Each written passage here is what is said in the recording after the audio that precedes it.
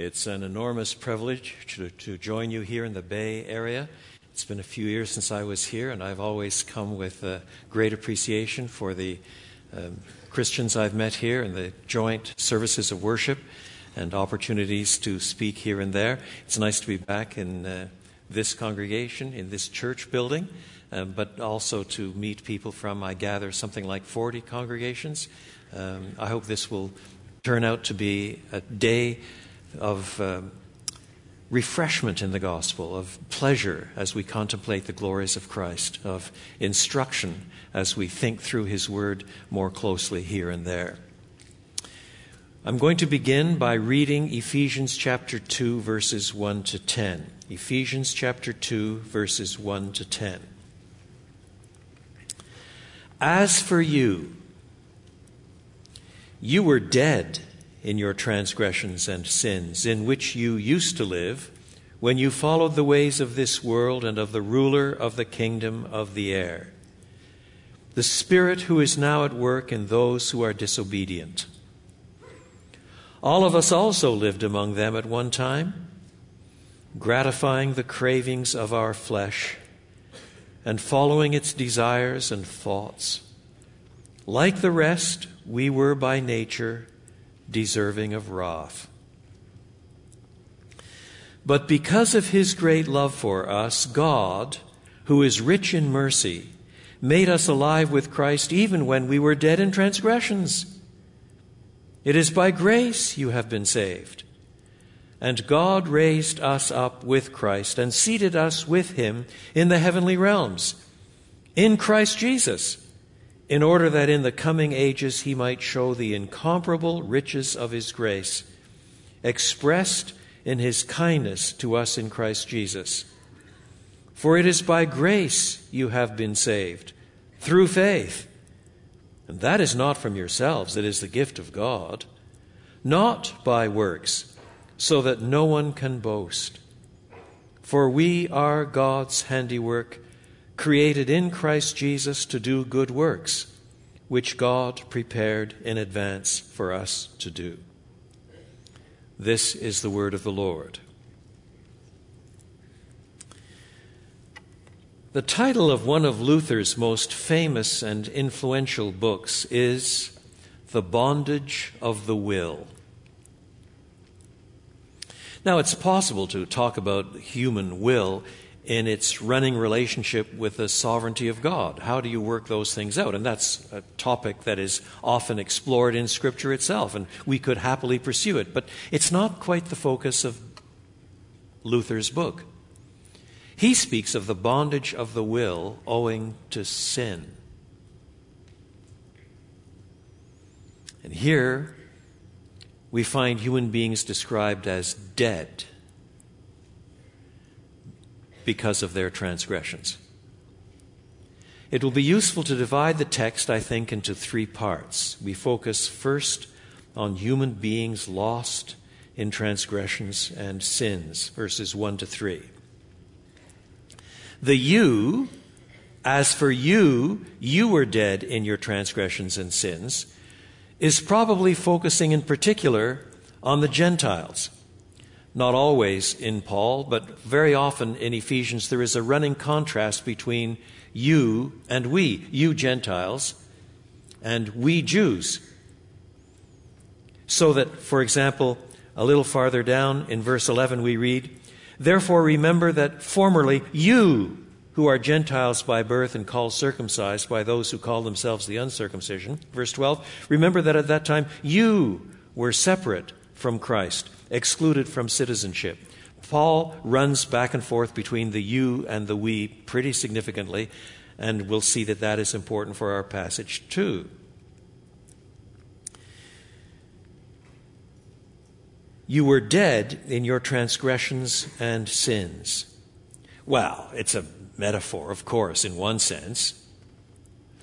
But in another sense, it's a telling metaphor of remarkable insight. We used to have a teacher of homiletics, of preaching at Trinity Evangelical Divinity School, who every few years would take one of his homiletics classes to the local graveyard. he would assign certain texts to certain students who had to preach that day in mini sermons.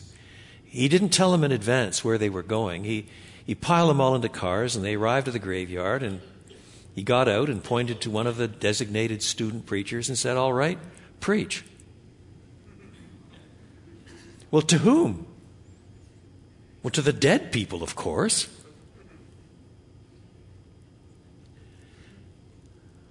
It was a graphic way of making a point. Now, the dead people to whom we preach are not yet buried, in most instances. But they are utterly dead to God. That is, there is no response that he evokes. There is no life. They are dead to God. Dead to God in their transgressions. That is, the breaking of what God has ordained, doing what God has prohibited, failing to do what God has commanded. Transgressions and sins, utterly missing the mark. They're dead. So how preachers should ever be so stupid as to think that somehow by the gift of their oratory, by the insight of their exegesis, by the brilliance of their vocabulary, that they will get people saved is beyond all comprehension. We preach to dead people. So that although Scripture commands us to give a reason for the hope that is within us and to reason before men and women, we witness Paul defending the faith and speaking to Festus, and we're told that God himself says, "Come and let us reason together," says the Lord. All that is true. But at the end of the day, we have to face the fact that if somebody does believe, it's not our rhetoric that has done it, but God's decision to use the foolishness of the thing preached to save some.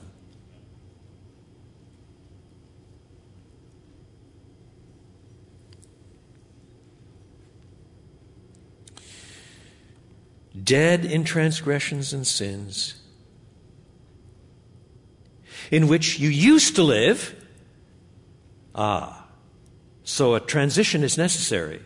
It's not just a faith system, a set of propositional truths.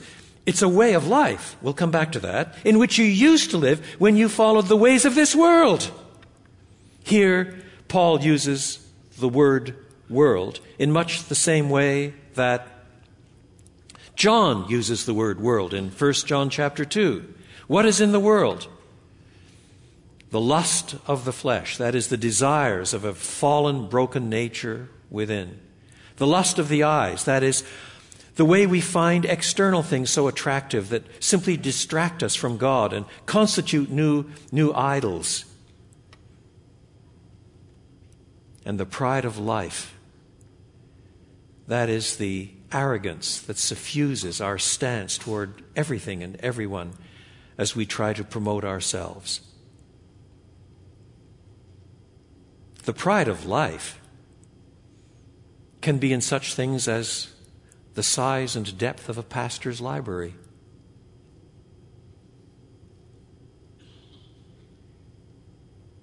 The kind of house we live in, the kind of car we drive, the kind of church we serve. The pride of life is so desperately tricky. Sin does not so much consist in mere things. It is heavily tied to our devotion to things. And you used to live that way. They followed the ways of the world, we're told, and of the ruler of the kingdom of the air, the spirit, Satan himself, who is now at work in those who are disobedient. Indeed, all of us, not just you, Jews and Gentiles alike, also lived among them at one time, gratifying the cravings of our flesh and following its desires and thoughts. Like the rest, that is, like the rest of the world, we, Jews and Gentiles alike, we who are now Christians, were by nature deserving of wrath. That's really what children of wrath means. Children of wrath, belonging to the wrath family.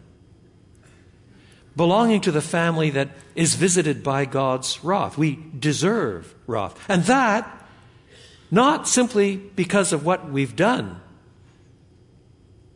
but by nature. It's another metaphorical way at getting at the same truth. Dead to God. By nature, deserving of God's wrath. There's no vision of hope here anywhere.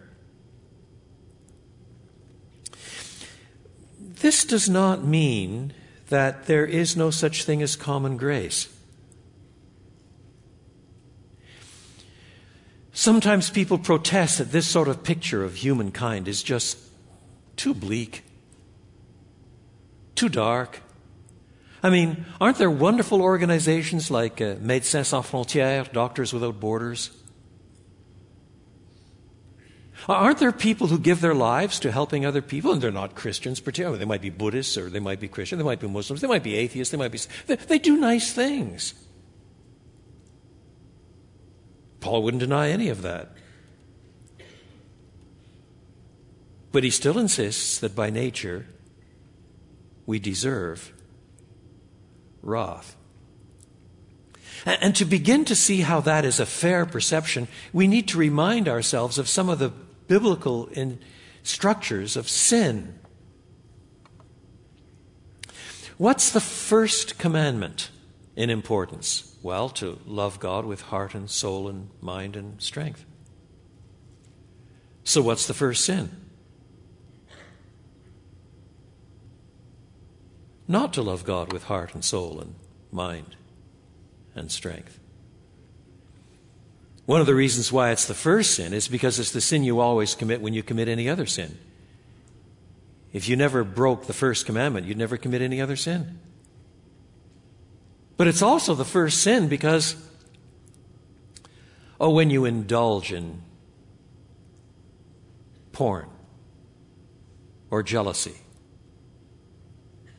malice, anger, lasciviousness, envy, abuse. In every case, the party who is most offended is God. That's precisely what makes sin so sinful. That's why David, after his adultery and murder, nevertheless, when he's brought to repentance, can say, as in Psalm 51, "Against you only have I sinned and done this evil in your sight." He's not denying that he offended Bathsheba, he seduced her, that he offended against her husband. He had him killed. He offended against the military high command. He corrupted them. He offended against his family. He betrayed them. He offended against the whole nation because at the end of the day, he was the chief magistrate. He's supposed to be supporting justice. But he has the cheek to say, "Against you only have I sinned and done this evil in your sight." Because he understands that the standards of God are perfection. Where he failed was he didn't love God with heart and soul and mind and strength. What makes sin so sinful is offense against God.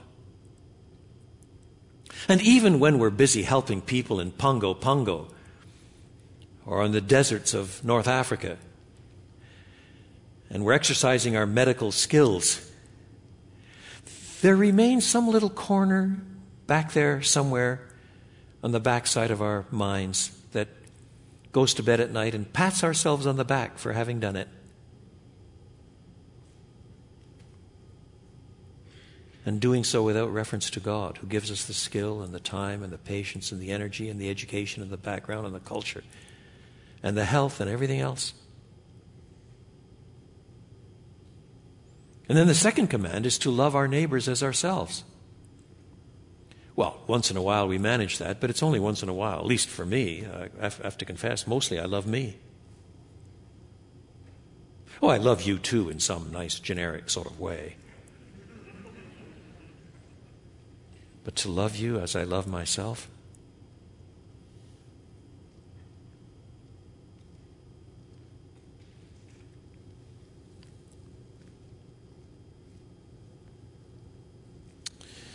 We are all by nature children of wrath, deserving of God's wrath. For the standards of God in this connection are inflexible. And these sins, these transgressions, this nature, this flesh, this worldly attraction is so powerful amongst us that we are enchained, or change the image. We are dead, or change the image. We gratify the cravings of our sinful nature, or change the image. We're deserving of wrath.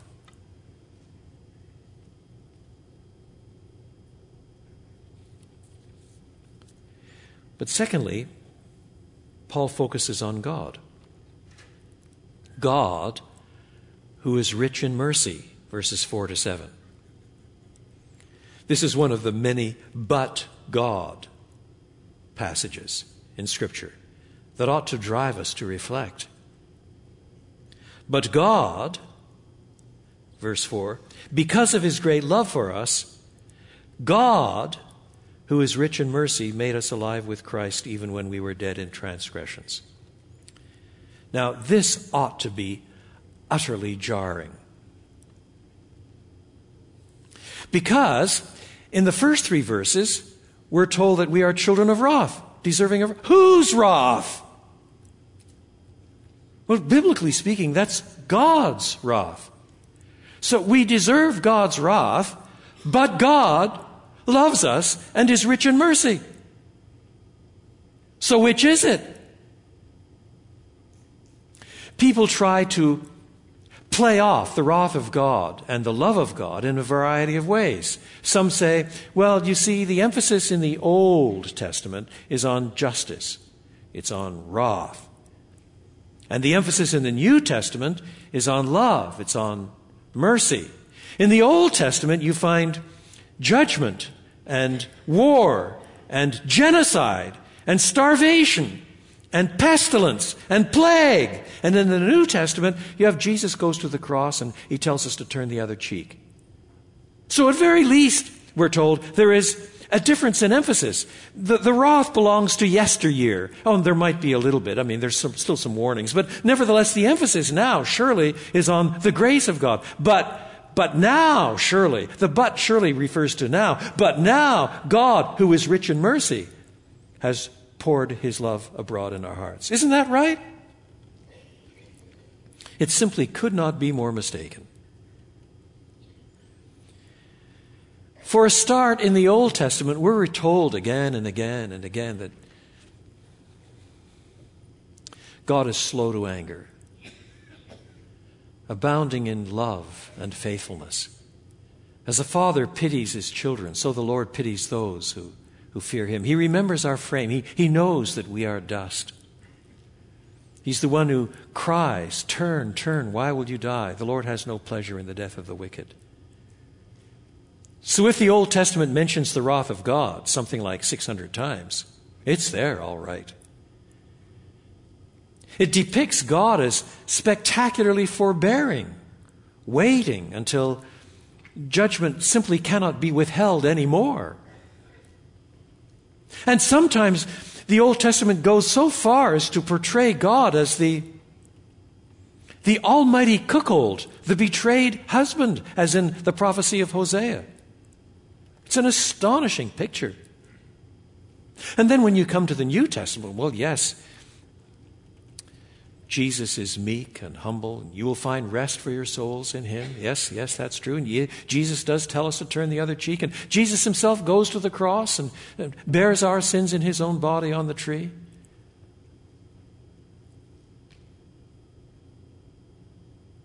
But when we find him weeping for the city, it's after a chapter of spectacular denunciation of the city and the promise of threat and fire and judgment. No one speaks in the Bible more often about hell than Jesus.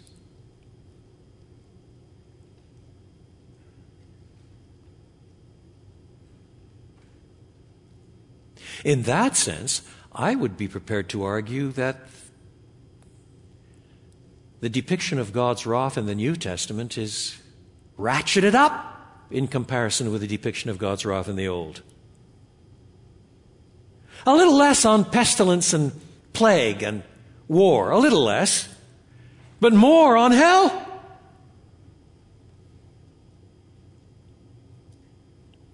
And some of the depictions are searing.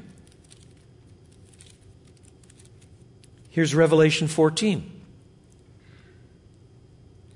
Still another angel who had charge of the fire came from the altar and called in a loud voice to him who had the sharp sickle, "Take your sharp sickle and gather the clusters of grapes from the earth's vine, because its grapes are ripe."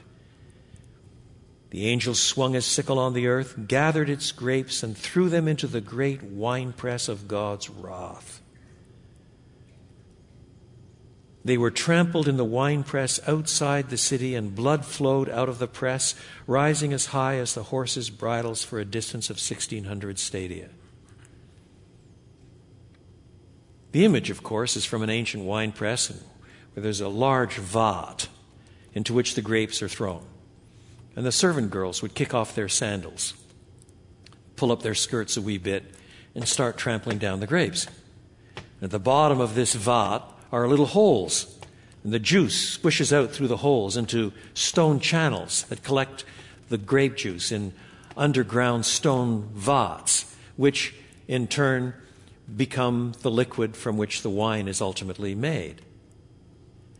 But now people are being thrown into the winepress of God's wrath, trampled by angels until their blood flows to the height of a horse's bridle for a distance of 200 miles. That's the image. Now, are you quite sure you want to say that the picture of God is softer in the New Testament than in the Old?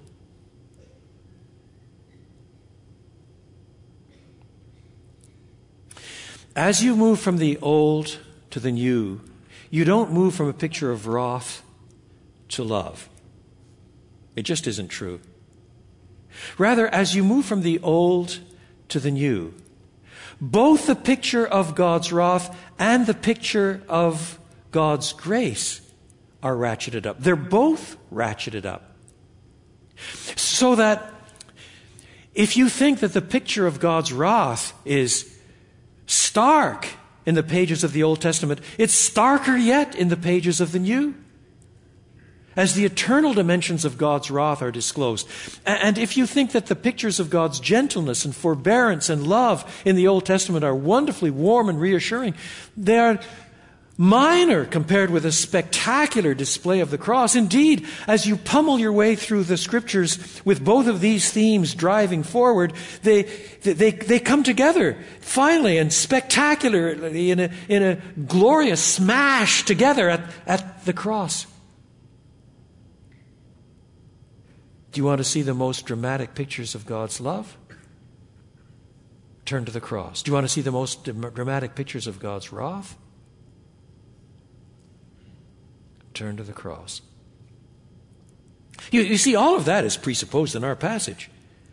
Because people, human beings, you and me, Christians, non-Christians, the whole world, all of us are portrayed as those who are children of wrath. Because of our transgressions and sins, because of our attraction to the world, because of our cravings of the sinful nature, because of our lostness, our very death to God.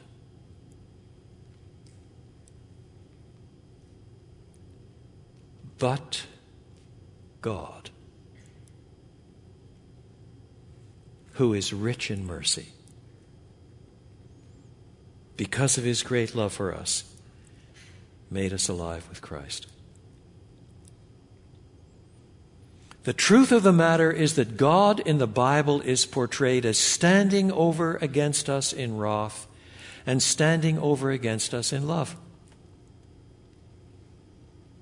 He stands over against us in wrath because of our great sin.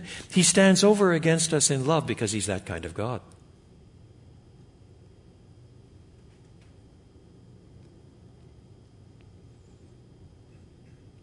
The wrath that we face is the wrath of God. And the only hope we have is the love of God. And there you have much of the gospel in a nutshell. Our hope, finally, is in God and what He has done for broken sinners like you and me in His Son on a little hill outside Jerusalem 2,000 years ago, and all that flows from this, the gift of the Spirit and new birth and being justified freely by grace and the down payment of the promised inheritance and all that is coming in the glories that He has provided, all that is coming ultimately, a new heaven and a new earth, a home of righteousness, resurrection existence, all coming because of God, who is rich in mercy. We were dead. Now we're told, verse 5, He made us alive with Christ, even when we were dead in transgressions. It follows, therefore, that because we were dead, we could not earn our own way. We could not pay our own way. It follows, therefore, it is by grace you have been saved. And God raised us up with Christ and seated us with Him in the heavenly realms in Christ Jesus. What does that mean?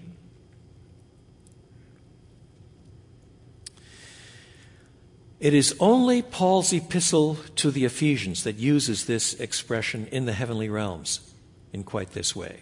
And it's used 5 times. Let me tell you what I think it means. It's a bit of theological jargon, but then I'll unpack it. To say that we are raised with Christ in the heavenly realms, here's the theological jargon, is a spatial way of talking about inaugurated eschatology. That's what it is. It's a spatial way of talking about inaugurated eschatology. Now let me explain. Eschatology, of course, is the study of last things. And everybody who's reading the Bible eventually becomes aware of the fact that one of the glorious things about the gospel is that the last things have already dawned. In one sense, eschatology, the last state of affairs, has already been inaugurated. It's already been partially realized. So we speak of things that are yet to come, like resurrection bodies and the new heaven and the new earth. We don't have those yet. That's future eschatology. But already we have the Holy Spirit as the down payment of the promised inheritance. Already we have sins forgiven. In justification, the final action of God, the final decision of God, He has taken place because of what Christ has done on our behalf. He declares us just in His presence. That's really a verdict that belongs to the end. But we have it already because of what Christ has done on our behalf. He has taken our sins. We have His righteousness. The great exchange has taken place. We are already justified, and we're not even at the end yet. Do you see? That's realized eschatology, inaugurated eschatology. And being seated with Christ in the heavenlies is a kind of spatial image of the same thing. Now let me take you through the 5 places in Ephesians where this expression is used. The first is found in 1:3. Praise be to the God and Father of our Lord Jesus Christ, who has blessed us in the heavenly realms with every spiritual blessing in Christ. So we've been blessed in the heavenly realms with every spiritual blessing in Christ. That's the first one. Then in 1:20,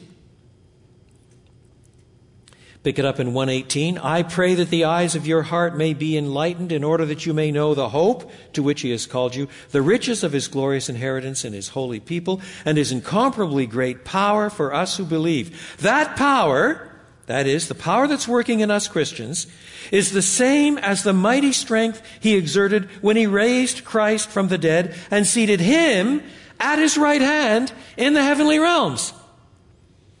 So here it's Christ who is seated at God's right hand in the heavenly realms. The heavenly realms in this picture surely refers to the abode of God, as it were, the throne of God. And now Christ, in the wake of the resurrection and ascension, Christ Himself has been seated at God's right hand in the heavenly realms. That's 1:20.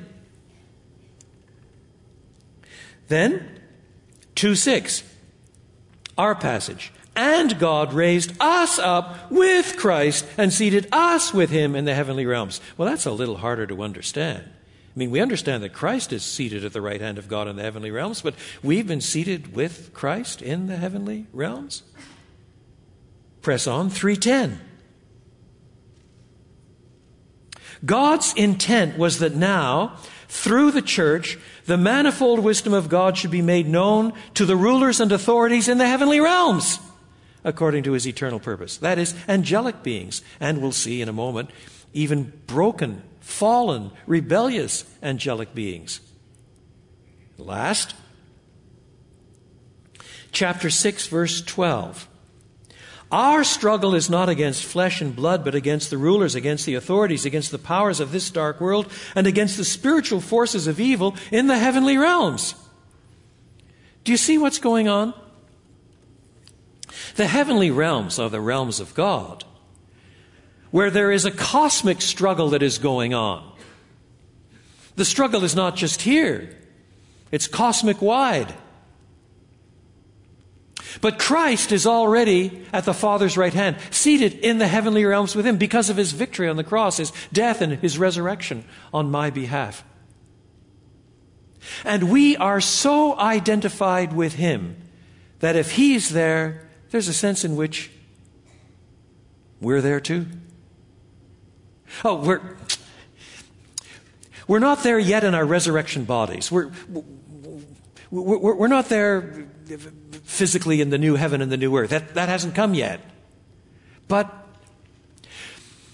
we're so identified with Christ that if he's there, we must see ourselves as already being there in principle. This identification between Christ and the church works both ways, and often in the New Testament. When Saul is riding along to Damascus to persecute Christians, he is confronted by the glorified, resurrected Christ on the Damascus road. And the Lord Jesus says to him, "Saul, Saul, why are you persecuting my church?" Is that what he says? No, of course not. Why are you persecuting me? Because Christ is so identified with the church that if you persecute the church, you're persecuting Christ. If you're helping brothers and sisters in Christ, you're doing it to Christ himself. And in exactly the same way, if Christ is already in the very presence of God at the Father's right hand, well, we're so identified with him. He has taken our sins, and we have got his righteousness, and he identifies with us, and we're in him. And this union is so intimate that there's a sense in which we're there too. Well, not perfectly, but that's where the identity runs. Do you see? In exactly the same way that there's realized eschatology and futurist eschatology, so there's our presence in the heavenly realms already now, even though we're waiting for the heavenly realms to come. It's a kind of spatial equivalent of inaugurated eschatology. And that's one of the reasons then why, stretching the metaphor farther, the Apostle Peter in his first epistle can look at us working here as sojourners, because we don't really belong here, at least not if this is considered our final home. It's not our final home. Here we're passing through. It's a place of sojourning because we're already there. Do you see? And likewise in Hebrews chapter 12, we're already gathered into the very presence of God with the saints from every generation. This is common language in the New Testament, so that even though this expression, the heavenly realms, is restricted to Ephesians, the idea is very common in the New Testament. A kind of spatial equivalent of inaugurated eschatology, all secured by Christ's love. To what end? We read, verse 6,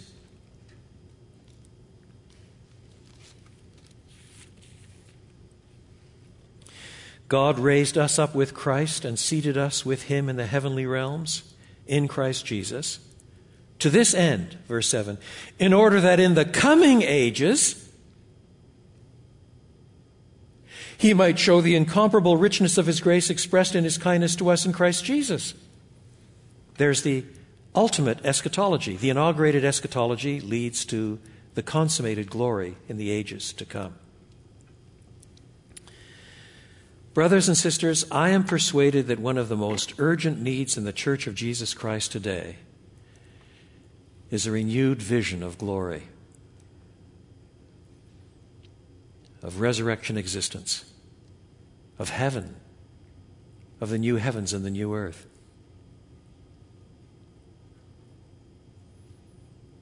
If you live in San Francisco, you might be persuaded, a lot of people are persuaded, that we're so close to heaven already that we don't really need that next one.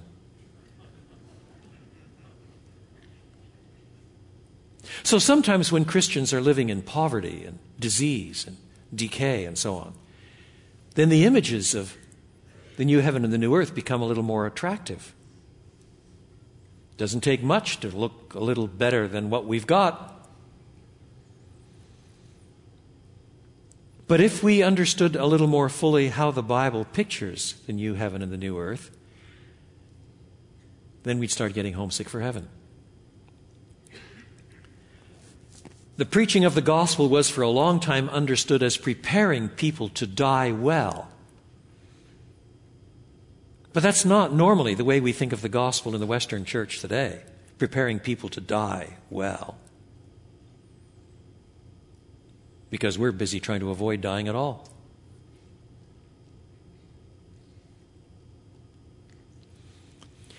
What kind of image do we commonly use in Western culture to depict heaven? Isn't it somebody sitting in a white nightgown on a puffy cloud playing a harp? And the harp is depicted as a modern harp, one of those great big S-shaped frames, lots of strings on it, pedals. You pull it back between your knees and press the pedals and pluck the strings and make some music. Every decent symphony orchestra needs one harp, maybe two, but not more. But if that's what heaven is like, with all respect to classical musicians and harpists, I'm not sure I want to go. I mean, I might be able to enjoy playing it for the first billion years, but after a while it would get a little boring. Besides, I have very pale skin. I don't look good in white. You know, if those are the kinds of images we have of heaven, no wonder we don't want to go there. You know? I suppose it's better than hell, but not by much. But then cast your mind a little more broadly into depictions, biblical depictions of heaven. Where does this word harp come from? Both in the Old Testament and the New, the harp was not our great big hulking instrument. It was an instrument of joy. It was used for glad occasions, so that when the people go into exile, by the rivers of Babylon, they write, there we hung up our harps. Our captors say, sing us a song of Jerusalem. How can I sing a song of Jerusalem in a foreign land? You hang up the harps because there's no more joy in the land. Do you see? But in the book of Revelation, in the great inaugural vision of chapters 4 and 5, when it's clear that Christ has come to open the scrolls and bring about all of God's purposes in judgment and blessing, then all the harps come out. That is, there's joy, there's relief, there's gladness. What instrument in your mind is most associated with happiness? That varies enormously from culture to culture. There's not a universal happy instrument. But for many people, even in San Francisco, a banjo? I mean, it's really hard to be gloomy when a really good finger-picking banjo player knows his stuff. You know? You don't hear a lot of banjos played at funerals. So heaven's a place with a lot of banjos. Which is another way of saying it's a joyful place. It's spectacularly happy. Then it's also a place where there's work. Do you remember how Jesus in the parable of the talents says to the one who has multiplied the 5 talents to become 10 and the 2 guy to have 4 and so on? Well done, good and faithful slave. You've been faithful over a few things. A few things? The picture is picturing bags of gold, millions and millions and millions of dollars that the guy has invested in and got a double return. You've been faithful over a few things. I will now make you administrator of many things. I'm going to give you a real job. You know what? When you get to heaven, you're going to have a real job. And you'll never get tired, and there'll never be any crookedness. Sometimes it's pictured as rest. Often it's pictured as song, with cherubim and seraphim and then angels and then 10,000 times 10,000 of angels, and then beyond that, all the company of the redeemed in concentric circles singing the Hallelujah chorus in Britain. In Britain? No. In heaven.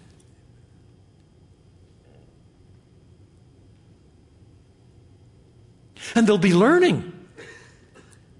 There's no suggestion in Scripture that when you get to heaven, you'll suddenly be omniscient. Omniscience is an incommunicable attribute of God. It's an attribute of God that cannot be shared with non-God. You will not be omniscient. You will never be omniscient. When you die, you won't know everything. But there will be people there from every language and tribe and people and nation. Every language. It doesn't say we're all going to speak the same language. What language do you think we're going to speak in heaven and earth? Well, the Chinese think they know, and they say we got more numbers to prove it. English speakers always think it's going to be English just because we're English. The Jews think it's Hebrew. I think they're all going to be there. People from every language and tribe and people and nation. And if it takes me 1,000,000 years to learn Mandarin, who cares? I can use the next 1,000,000 for Arabic. I'm going to be learning stuff. Did you see? Learning languages, learning cultures, learning people, learning the attributes of God, learning what the Bible is doing. I'm going to be a great Bible student someday. And above all, better than everything else, what the church has called the Visio Dei, the vision of God. We will see His face. Revelation 22 puts it. While the angels surrounding the throne cover their faces with their wings, unable to gaze upon Him, we blood-bought Christians will see His face, the highest good of all. At Christian funerals, we often spend quite a lot of time on how this dear departed brother is now reunited with his wife, and that's fine. But it's not the emphasis in the Bible. The emphasis in the Bible is the Visio Dei. We will see Him face to face. So that even our experience of God by means of the Holy Spirit in our day and generation, in our lives, is itself considered the down payment of the glory yet to come.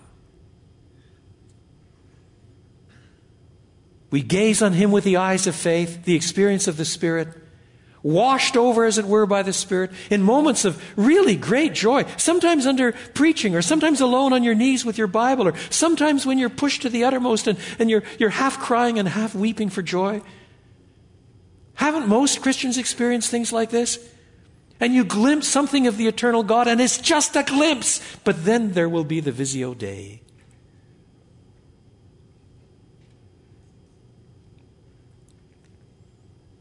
I think it's hard to bear witness to the glory of the gospel without being homesick for heaven. I think it's hard to lay up treasures in heaven where moth and rust do not corrode and thieves do not dig through and steal, unless that really is where your treasure is. For where your treasure is, there your heart will be also. I think it's hard to maintain a moral line of integrity unless you realize that's where you're heading. And you want to prepare to get there. So already we're seated with Christ, identified with Him, and He's already there. We're on the way. We have the Spirit already as the down payment of the glory yet to come. And all of this seated with Christ in the heavenly realms in order that in the coming ages He might show the incomparable riches of His grace expressed in His kindness to us in Christ Jesus. You think you're privileged to understand the grace of the gospel that has led you to faith in Him? You don't understand the gospel very well yet. It's in the ages to come. He will unpack the incomparable riches of His grace to us who believe.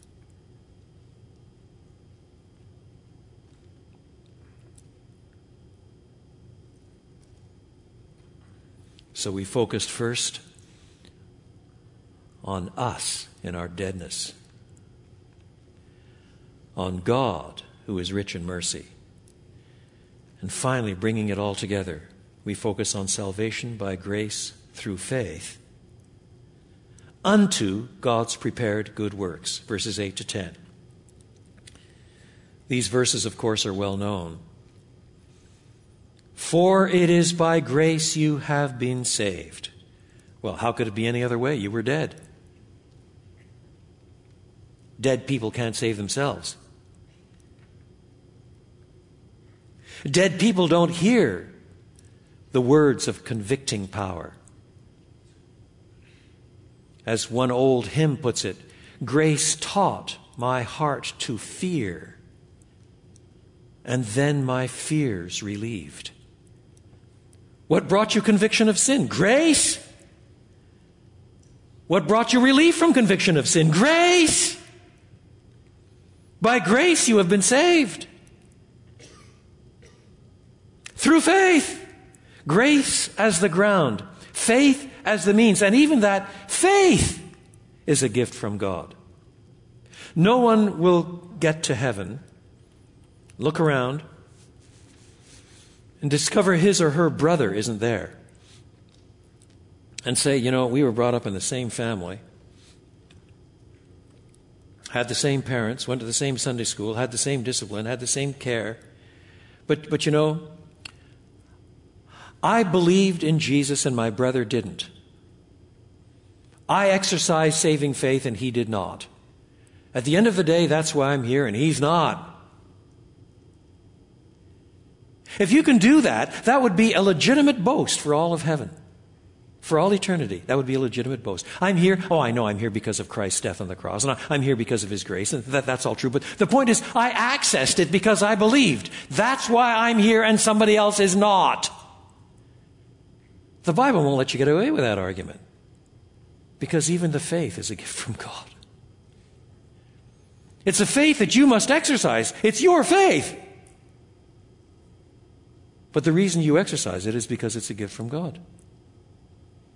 Or to put it in another Pauline formula, in Philippians, work out your own salvation with fear and trembling. For it is God working in you, both to will and to do of his good pleasure. Saved by grace alone. It is the gift of God, and therefore, verse 9, not by works, so that no one can boast. Or as Romans puts it, where is boasting? It is excluded. That's the payoff for understanding the sovereignty of God in our salvation. It excludes boasting and magnifies grace.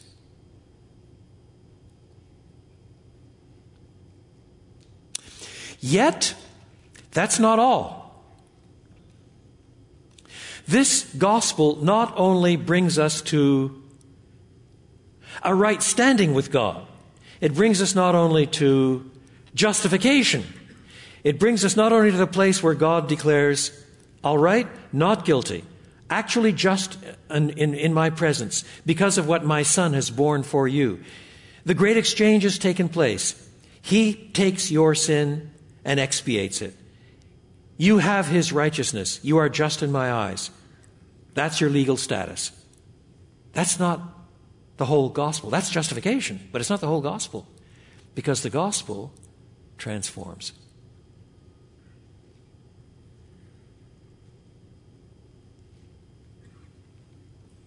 That's why when Paul, writing to the Romans, says, I am not ashamed of the gospel of Jesus Christ, he says, because it is the power of God unto salvation. It transforms. There are so many different ways the Bible has of making this point.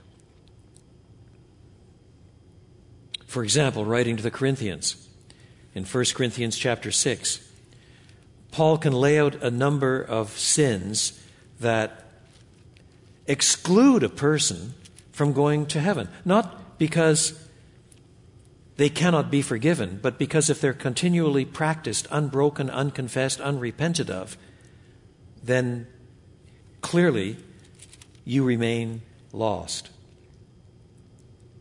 So we read 1 Corinthians 6, "Do you not know that wrongdoers will not inherit the kingdom of God? Do not be deceived. Neither the sexually immoral, nor idolaters, nor adulterers, nor men who have sex with men, nor thieves, nor the greedy, nor drunkards, nor slanderers, nor swindlers will inherit the kingdom of God." And that is what some of you were. So it's not as if these sins eliminate a person from entering the kingdom. It means that these sins, not gotten rid of, keep you out of the kingdom. So likewise in our passage, we are God's handiwork, verse 10, created in Christ Jesus to do good works, which God prepared in advance for us to do. So transformed by the gospel that we actually do begin to love our neighbors as ourselves. And we do begin to understand what it is to love our enemies. And we begin to do good works not because we're patting ourselves on the back for being nice people, but because in gratitude and faith it seems like the least we can do when Christ has done so much for us. And gradually our entire worldview, our frame of reference shifts. At the end of the day, when I stand before the pearly gates, as it were, and I am asked, "Why should I let you in here?" It won't be because I say, "Well, I've done quite a lot of good works." For at the end of the day, all the good works that I ever managed to do will never serve as an adequate ground for letting me in. I am saved by grace through faith, not of works. And yet, as the Reformers were quick to insist, we may be saved by faith alone. But genuine faith is never alone. It brings with it such transformation of character that we begin to walk in the good works that God has prepared in advance for us to do. Transformation. Transformation on the way to glory. All this is a massive vision that takes us from the bondage of the will to the new heaven and the new earth. It takes us from death to life. It takes us from transgression to pardon. It takes us from lostness to grace. It takes us from Satan to God. It takes us from identity with the world to identity with Christ. This vision stands over against every other vision in the universe today. It's the gospel. Let us pray.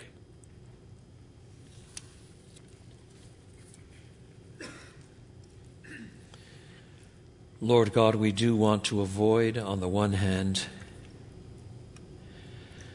succumbing to the self-promotion that somehow feels we are more acceptable in your sight because we've tried harder, or go to church, or are generous.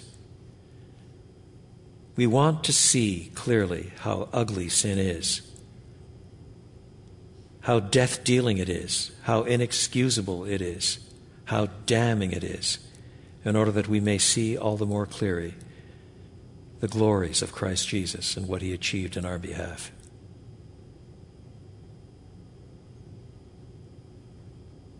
And on the other hand, we want to avoid all the dangers bound up with imagining that because we have been justified by grace through faith, therefore we may live indifferentiably from the world and the flesh and the devil, when clearly that's not so. You save us by grace through faith in order that we may walk in the works that you have prepared for us before the world began.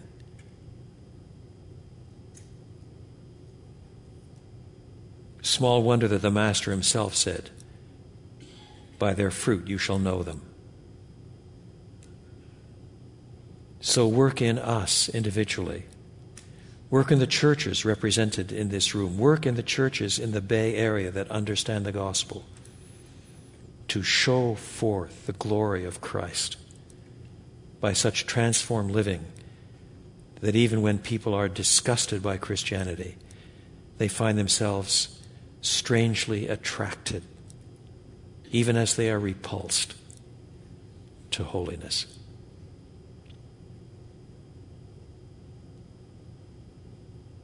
We thank you, merciful God, that we have been seated with Christ in the heavenlies in anticipation of the glories yet to come.